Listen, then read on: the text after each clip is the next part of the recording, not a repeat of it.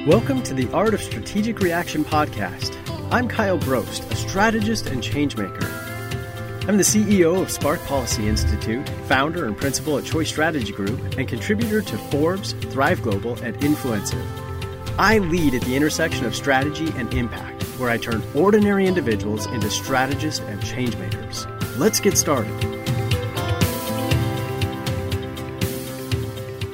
Hey folks, this is Kyle Brost here with another episode of the Art of Strategic Reaction. Excited to have on with us today Bonnie Hagemann. She is the author of Leading with Vision, does a lot of work with leaders in an executive coaching capacity and training, and excited to hear about how she got to this place and her thoughts on leadership and the impact that having a strong vision has on leading people and leading organizations.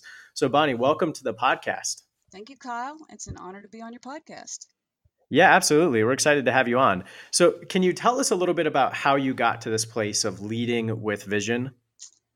Absolutely. It's been a long journey, but I started out in public education and moved early in my career from teaching high school English into corporate education. So I had a master's degree in counseling and psychology and then quickly moved into career coaching and working with mid-level managers. And so by the time I was 26 years old, I was in the corporate world, leading teams myself, as well as helping other leaders become better leaders. So I started, in that early phase of working with mid-level, and then I moved to where I, over time, I started working my way up the chain until today I work at the top of the house with CEOs, the boards, the C-suite, and also developing high potentials to get ready for those C-suite positions. So, it's been a journey, but I've enjoyed working with leaders at every level. And that has really shaped the work that I've done. And as you will see, in my bio, that I have a consulting firm. It's called Executive Development Associates. And that is what we do, is we do custom executive development in medium and large organizations. And so through that work and through our research, which this company, I acquired it in 2007. I think we're going to talk about that a little bit. But when the company was here before me, and the founder started doing research in the early 80s.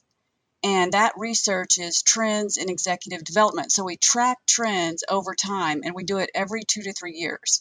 And that is where this leading with vision came from, this is the trend. For the last 2 rounds of research that we had, the one that just came out in 2019 and the one before that came out in 2016, leading with vision or creating a compelling vision and engaging other people around it was one of the top competencies that we find leaders need. It's in the top 2 for the last 2 years, or 2 rounds. Interesting. So how are you going about in collecting that information? How are you learning that that's one of the top competencies? Well, we have a large group of clients and people that we're connected to because of our 36 years in the business. And so we reach out to the heads of the heads of executive development inside of these corporations. And if they're a smaller corporation, we'll often engage with the chief human resource officer or the CEO or one of the line leaders, like a business unit leader. And they're the ones who tell us, here's what's going on with our leaders. Here's what we think we're going to need in the next 3 years. And here's what we're missing. Gotcha. So they're giving you direct feedback about kind of their perspective and view on where there's opportunity in leadership. Absolutely. So we ask the question, we say, let's look ahead. Let's look 3 years out. What do you see that you're going to need, and what is missing from your current workforce?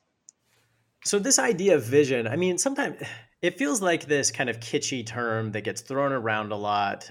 What does it really mean? If we're talking about vision, what is vision really referring to? Well, vision is the let me rephrase this. Vision is a picture of a positive future state.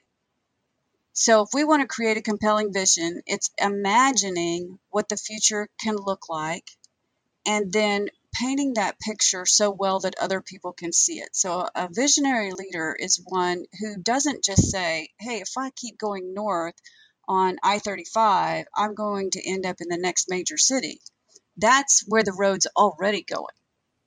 That's not visionary leadership. Visionary leadership is saying, where do we need a road?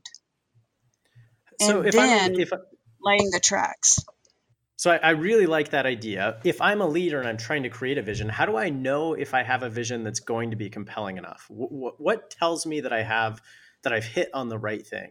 When I coach leaders, what I tell them is, look, you just have to come up with the concept of where you think you need to go. So we're going to base that on information. So you don't just, sit in a room and dream something up.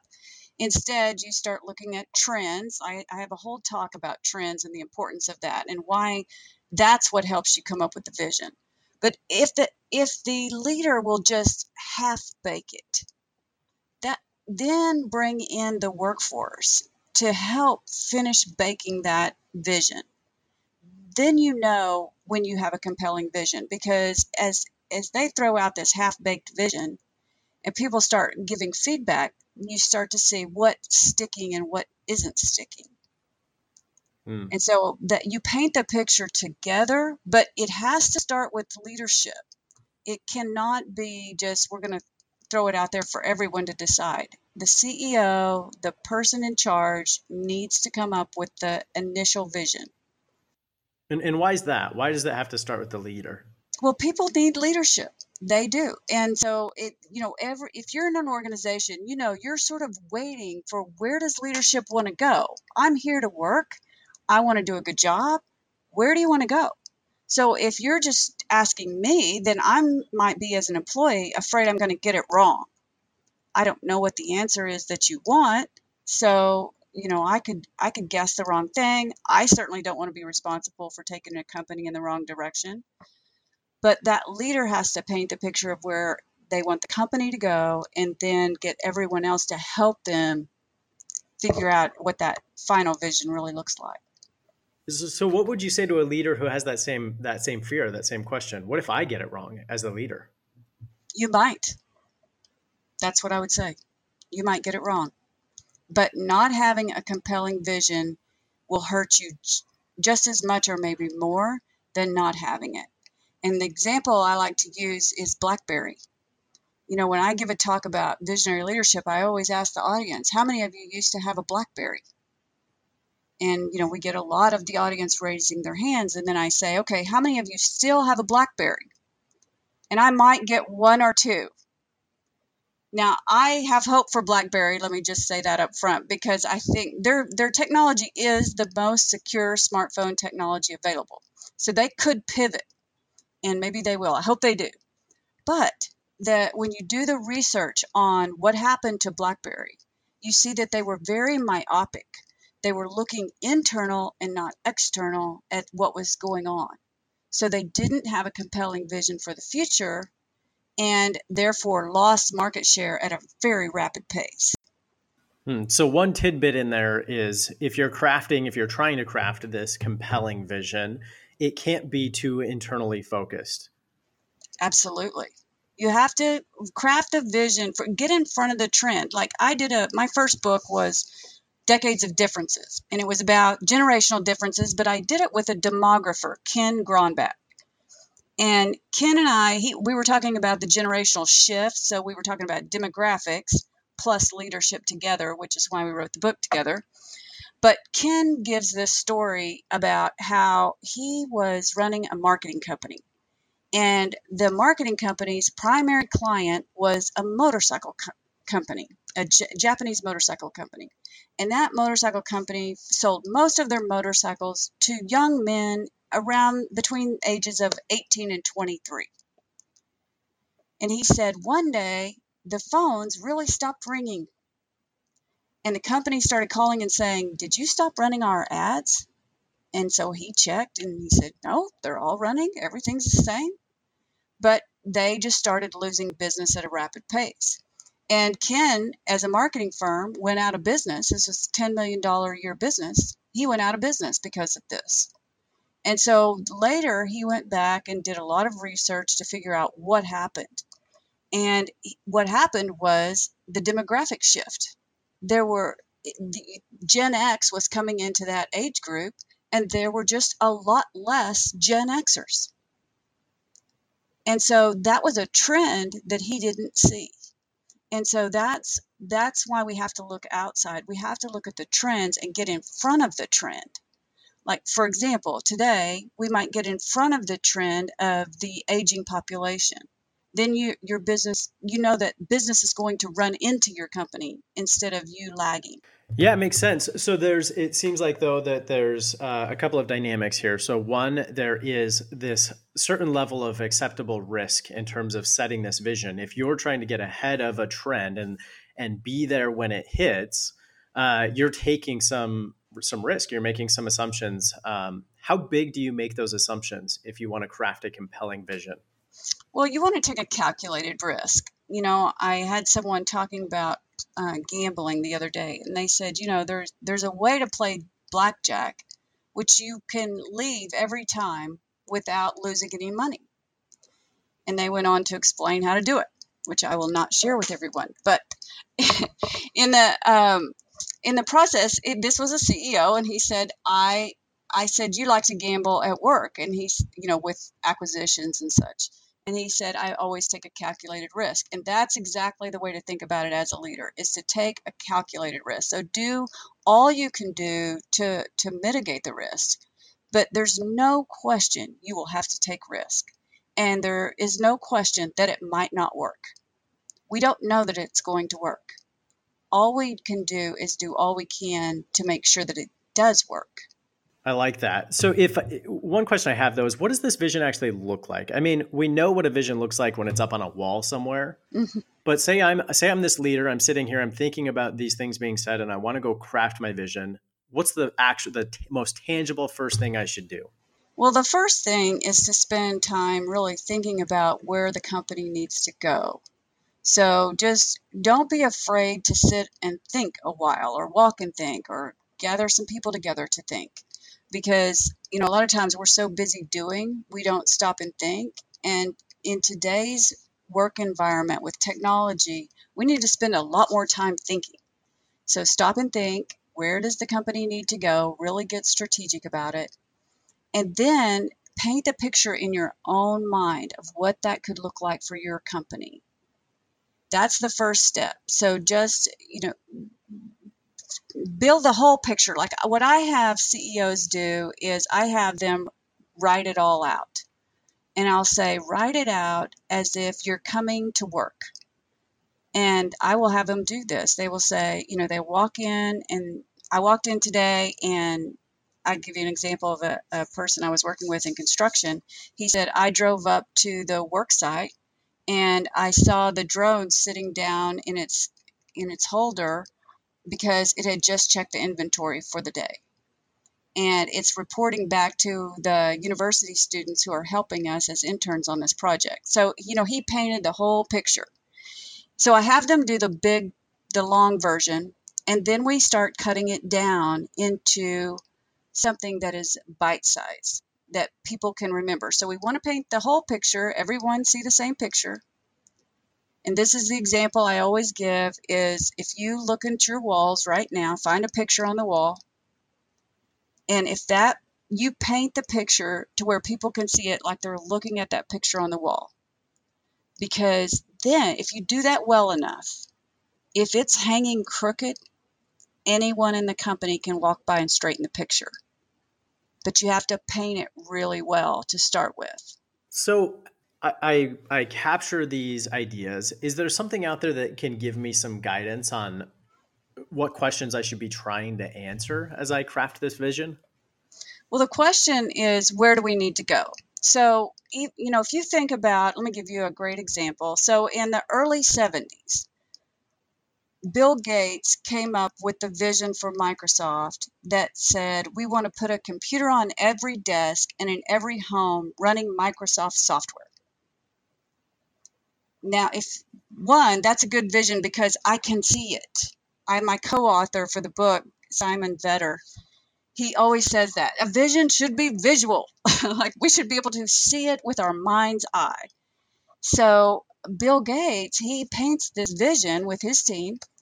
And remember, in the early 70s, for those of us who were around, that no one had a computer on their desk or in their home in the early 70s, or almost no one. So this vision was way out there. But when I give talks and I ask the audience about, do you have one now? Almost everyone can say that they have a Microsoft product somewhere in their home or in their workplace. And so, did he do it? Absolutely. Microsoft did it. So that is where the example of taking the big picture, honing it down to something really tight and specific that everyone can see and everyone can remember. And that's that's a lot of work up front. Then behind that, you'll build the strategy and everything else. But that front work takes a little bit of time. It's uncomfortable because it's a creative process. Yeah. But go ahead. Well, and what about the emotional piece? So what I'm thinking about is I often tell people that that your intellect, the mind, kind of tells you which direction to go, but the heart, the emotion, is what actually is going to get you there. Is the piece that's going to mobilize you. So how do you take the vision that's visual, but also not just so that you can see it, but so that you can feel it?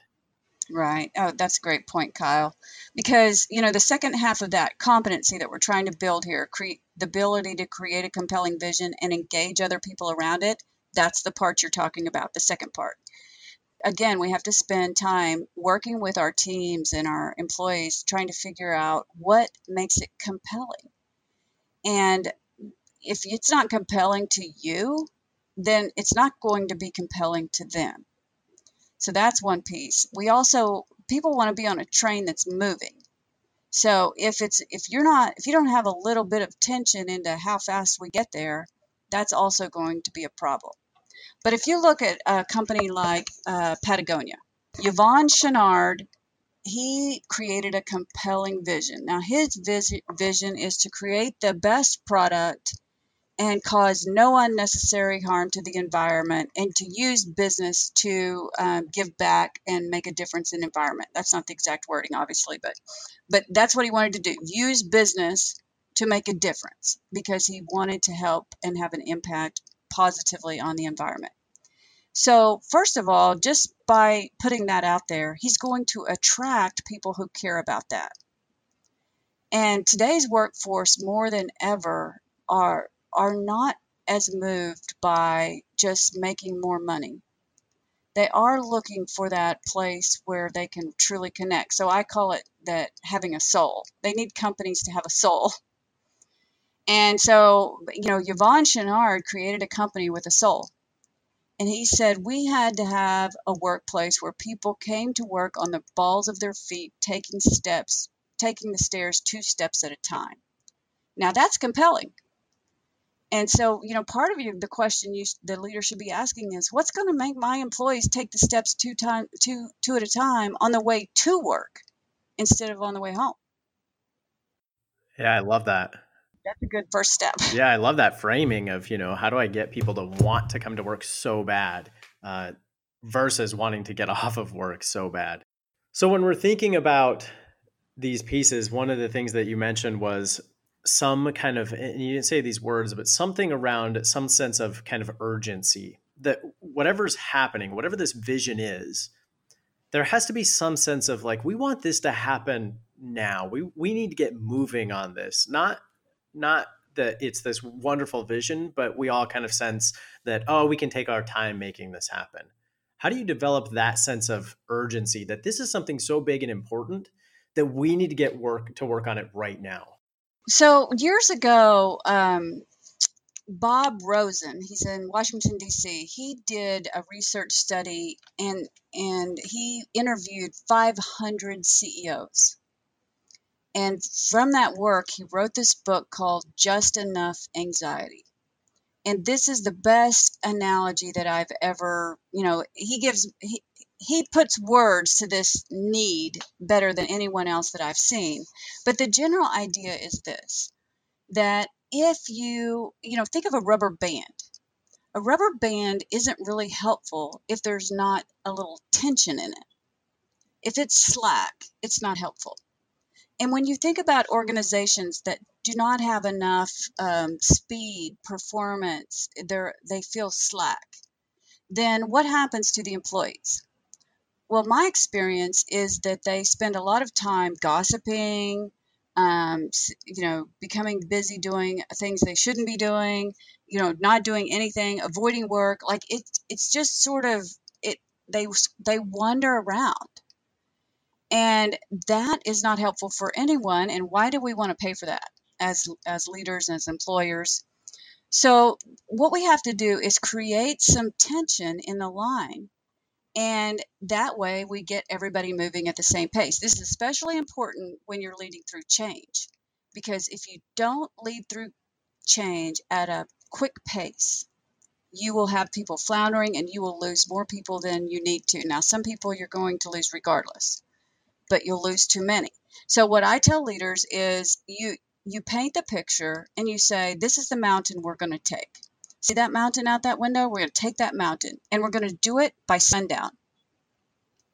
That way, everybody's at a fast pace moving toward that. Now, not so fast you're, having people go to the doctor because they're so burned out, but at a pretty quick pace, we're going to take that mountain. And when you take that mountain, you celebrate, have a great time, and then you find the next mountain. Yeah, I like that a lot. I think when I think about leaders creating vision, I think that we talked about this a little bit before too, but there's this sense of, or this worry, this fear that I'm going to create the wrong vision and that I'm going to scare people away from where I really want to take things. And sometimes that overlooks the idea of creating a specific enough and compelling enough vision to attract people who really want that. How do you, as a leader, overcome that fear of scaring people away versus recognize that by creating the right vision, you're going to attract people who truly resonate with that and are going to give you what you need to actually make that vision reality? Mm-hmm. So, two things. I know your audience has a lot of entrepreneurs, so you probably have a bigger group of people who would fall into the category you're talking about. In my world, where I work primarily, which is in these larger companies, I actually experience the other thing where I can't get them to dream big enough. They're too afraid of getting outside of the lines. However, so the entrepreneurs, I can understand what you're saying, because, that happens to me. Like, I'm a big thinker. I want to be sure that I don't get so far out there that I can't bring anybody with me. But at the same time, you don't want to leave with your dreams still in you. So think about Richard Branson. Richard Branson is a great example of someone who puts their vision out there, and he does it in a way that he attracts the right kind of people. So like with his company, Virgin Galactic, he came up with the concept or the vision of opening space and making it accessible and safe. Now that is a big, maybe scary vision. So he starts painting that picture. Now, probably when he first started painting the picture, he had a lot of people saying, "You're absolutely nuts." But then, science and technology starts to catch up with the vision, and then we think, he might not be nuts. He might do this. And so he puts the team together. And what I love about what Richard did on this is he puts this team together, and then he has all these engineers, technicians, and everything. He gets them totally compelled. So they're all working on this, and in 2014, they had a space shuttle crash, and they lost their pilot, and his name was Mike Alsbury. So they lost their pilot. Richard Branson was devastated. He almost quit, and the employees surrounded him, and they are the ones who talked him into staying. They said, "Don't quit. We believe in this, and we knew it was going to cost us something to be able to do this. This is important for our future." and they talked him into it. And that's the power of a compelling vision is, even leaders have days when we don't know if we can go on. But if you have a compelling vision, your employees will help you through that.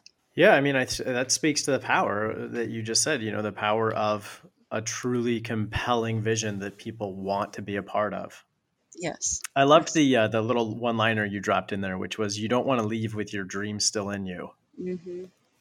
I think that's a powerful personal mantra as well as organizational. Do you want to get to the next place in life with your dream still in you? Absolutely. I mean, let's live flat out. We only get one chance at this, I Yeah, think. for sure. uh, so before we jumped on the podcast, you mentioned that you grew up on a large farm in Oklahoma, right? Correct. How has that shaped your perception of the world, and how does it influence the way that you see these things? Well, it obviously had a huge impact on me.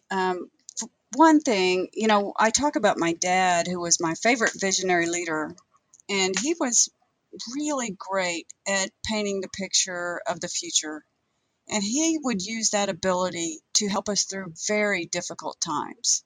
So we would have times as if anyone's grew up on a farm, you can have a weather year that will wipe out your crops, and you don't know if you're going to make it.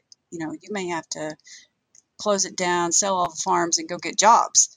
And usually farmers and people who live that life, they don't want to give up that life. It's a great life. And so that really has shaped my future because I understood what it looked like to pull people through difficult times from early on. And then the other is just the extreme hard work. We worked very hard. And so that also helps. And for your entrepreneur audience, I love this. I don't even remember who said it, but someone said, I'm going to win because I'm not afraid to die on the treadmill. And Hmm. the story was that he said, we're going to get on the treadmill. And if we were competing, there's going to come some point where you're going to say, if I keep going, I'm going to die. And he said, but I'm not going to give up just because I think I might die. I'm not afraid to die on the treadmill. So I'm going to win this contest. And, Yeah. and I just say that sort of jokingly because it's just that hard work ethics. Like, I'm not afraid to work really hard to pass you and to be able to succeed in this business, whichever business you have. So that was an Right. important piece. And then the last piece that I think I got from that growing up in Western Oklahoma is just extreme practicality. I don't come at coaching from an academic mindset, even though I'm highly educated. I come at it from this practical stance, and I don't bring just my, psychology and counseling to the work that I do. I bring my whole self, which is much more strategic than that. And so I almost call what I do, I tell them, I said, it's really more like leadership strategy because it's much more than just coaching. So, those are probably the three biggest things I brought from that background. Yeah, I love that. I actually spent a ton of time on my family's farm growing up. And I've never thought about some of those things in that way, but I could definitely see the visionary piece Hmm. of literally, standing on the hillside, looking over our family's farm, and my grandpa, just literally laying out what he thought the future looked like. Hmm. And he was always doing that. And I'd never kind of put that together, but that was his life, was That was constantly visionary creating. leadership. Yeah. Yes, it Yeah, was. absolutely. I mean, he was colorblind, so sometimes the picture wasn't right, but Well, and that you bring up a great point because your grandfather right there was a visionary leader. So you don't have to be running a Fortune 500 company to be a visionary leader. You can be a visionary leader in your family, in your nonprofit, in your community. And people really innately need leadership. So, I always tell people if you see a leadership gap, step in it. yeah. Well, so I love the idea of being a visionary leader within your family. How do you do that within your family? I mean, what does a family need for a vision? Well, we can do through positive times and through negative times. So if you think about through positive times, it's just who are we going to be as a family? So, we always try to paint the picture of, this is the way we are because, in my family growing up, because you're a Tim's. So I carried that into my own family. And when I would talk to my children when they were young, I would say, we don't do that because we're Hagemans. That's not how Hagemans behave. So it's sort of always painting that, shaping the picture of who we are. And then my children, both have sat across my table all their lives. And if they say, well, and actually, I joke about this because my son actually did say he was going to go into middle management. And I told him, well, you must have been born in the wrong house because, if you're sitting across my kitchen table, I'm assuming you're going for CEO or CFO or C-suite at least. And so, they catch that vision, and both of them are planning for high level positions in business. So, that's the positive side. And then on the negative side, there is, every family goes through tragedy, through struggles, and you have to paint the vision for that as well. So, for example, if your family is going through a divorce situation, then it's very important for those parents to paint the picture of what this family is going to look like in the future so that they're not just devastated about this big gap in their lives, but they're saying, listen, when your wedding comes, this is how I see it happening. I'm going to call your dad and we're going to get together and we're going to plan this and we're going to put our funds together and we're going to fund this. We're going to celebrate together. We are still going to be a family. It's just going to look different.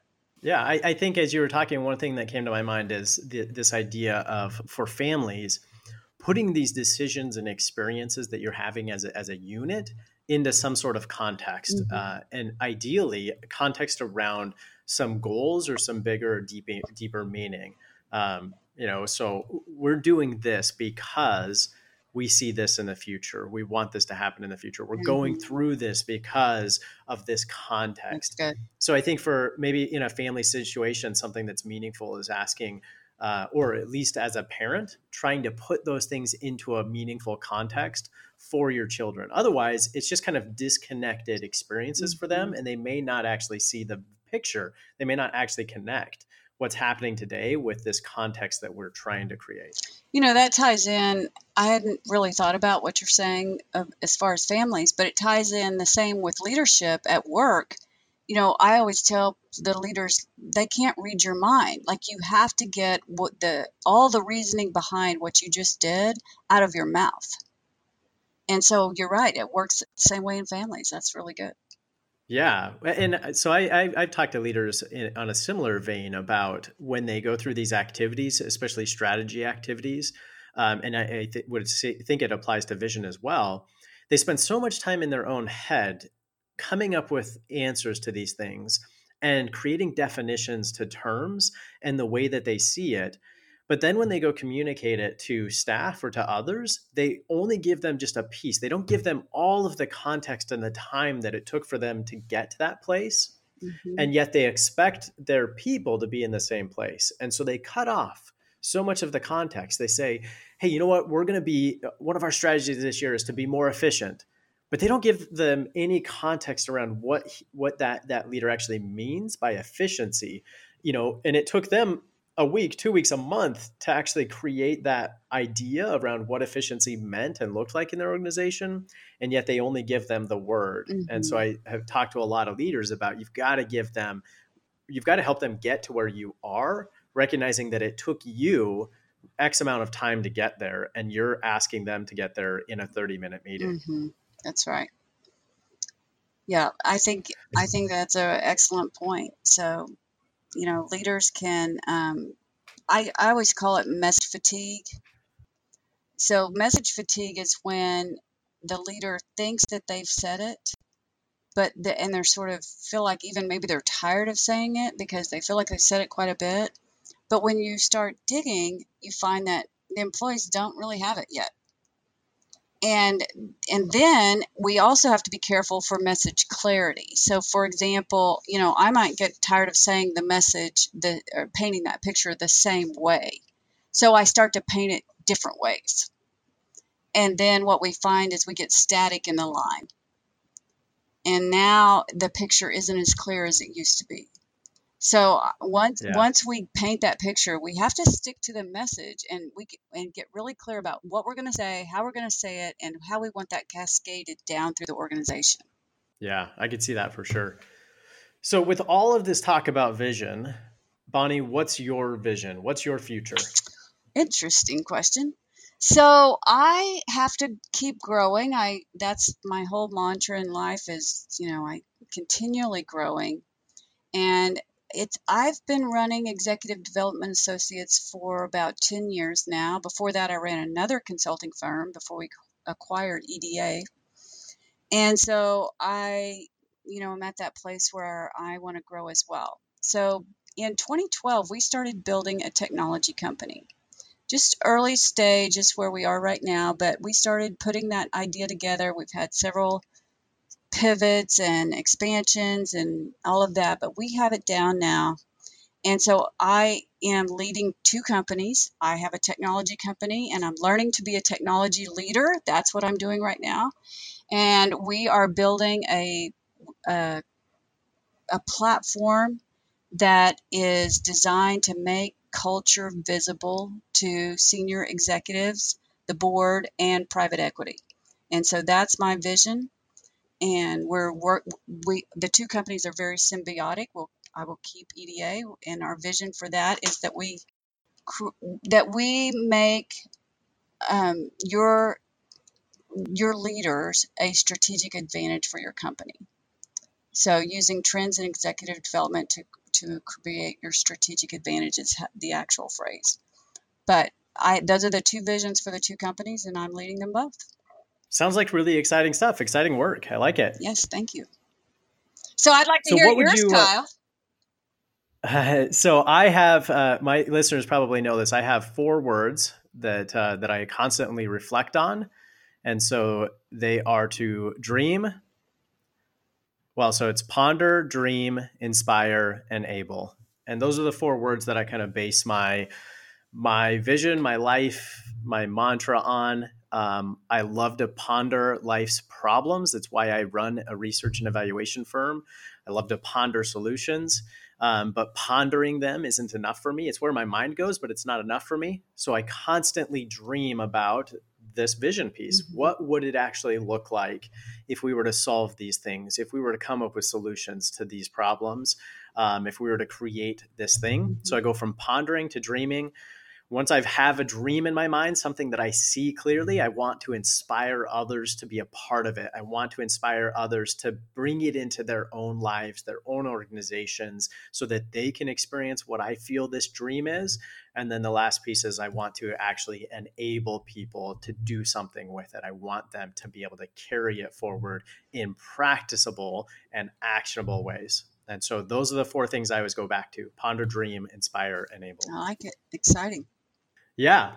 So if people want to catch up with you, if they want to see where all of this is headed, obviously you have the book Leading with Vision. Where else can they find you? So you can find me at executivedevelopment.com. That's probably the easiest. On LinkedIn is also a good place to find me. Amazon.com for the books and research, and SurveySource for the tech company. Fantastic. Love it. Bonnie, thanks so much for joining us on the podcast today. It's been a pleasure having you. Thank you, Kyle. All right, folks, that is another episode of the Art of Strategic Reaction. Thank you to Bonnie for sharing with us a ton of principles about vision, how to create vision, and the power that having a strong vision can have for you and your organization. I will catch you on the next episode.